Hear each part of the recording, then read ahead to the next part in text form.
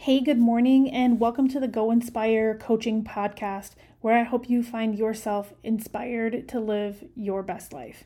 Today, we're going to get into a topic that is a little bit less than inspiring: office politics. Now, I know it's not a topic that gives you the warm and fuzzies, but it is really relevant to this time of year. In my experience, office politics are never as heavy as they are at the very beginning of the year. Why is that?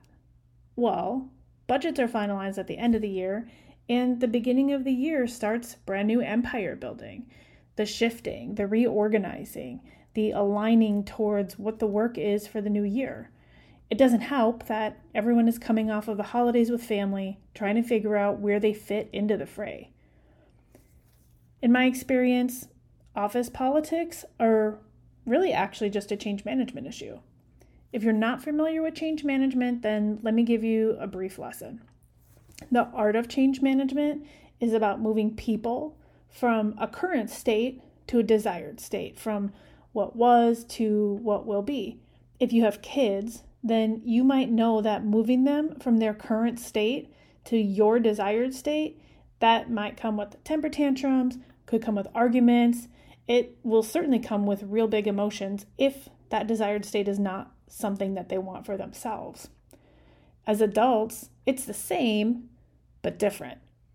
Between the current and desired state, there's always going to be a dip in that transition. That dip comes with, big emotions. At the beginning of the year, everything is changing. Office politics can sometimes emerge as big emotions. There might be fear. There could be judgment. There may be jealousy in different areas of your organization. You name it, the emotions abound. But the good news is that they don't last forever. The bad news is they will get worse before they get better. And that just happens as people move from where they are now to where they are going to be in a month, in a quarter, in a bunch of weeks. It's a little bit different for every single organization, but the hardest part is managing your own change curve while that may be colliding with everyone else's. The best way to rise above the office politics is to zig when everyone else zags.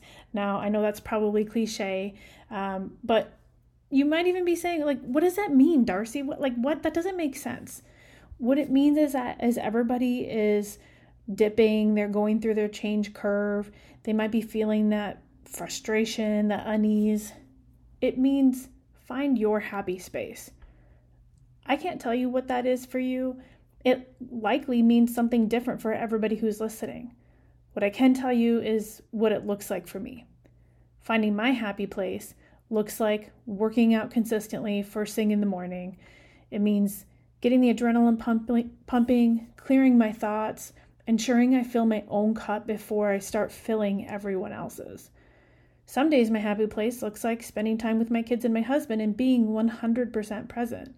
Sometimes my happy place means not spending time with them at all, but spending time with myself, whether that's reading, journaling, hiking through the mountains, listening to the breeze coming through the trees in the mountains. The point is, find your happy place to get you into your bubble while you're wading through office politics. I promise you will not regret it.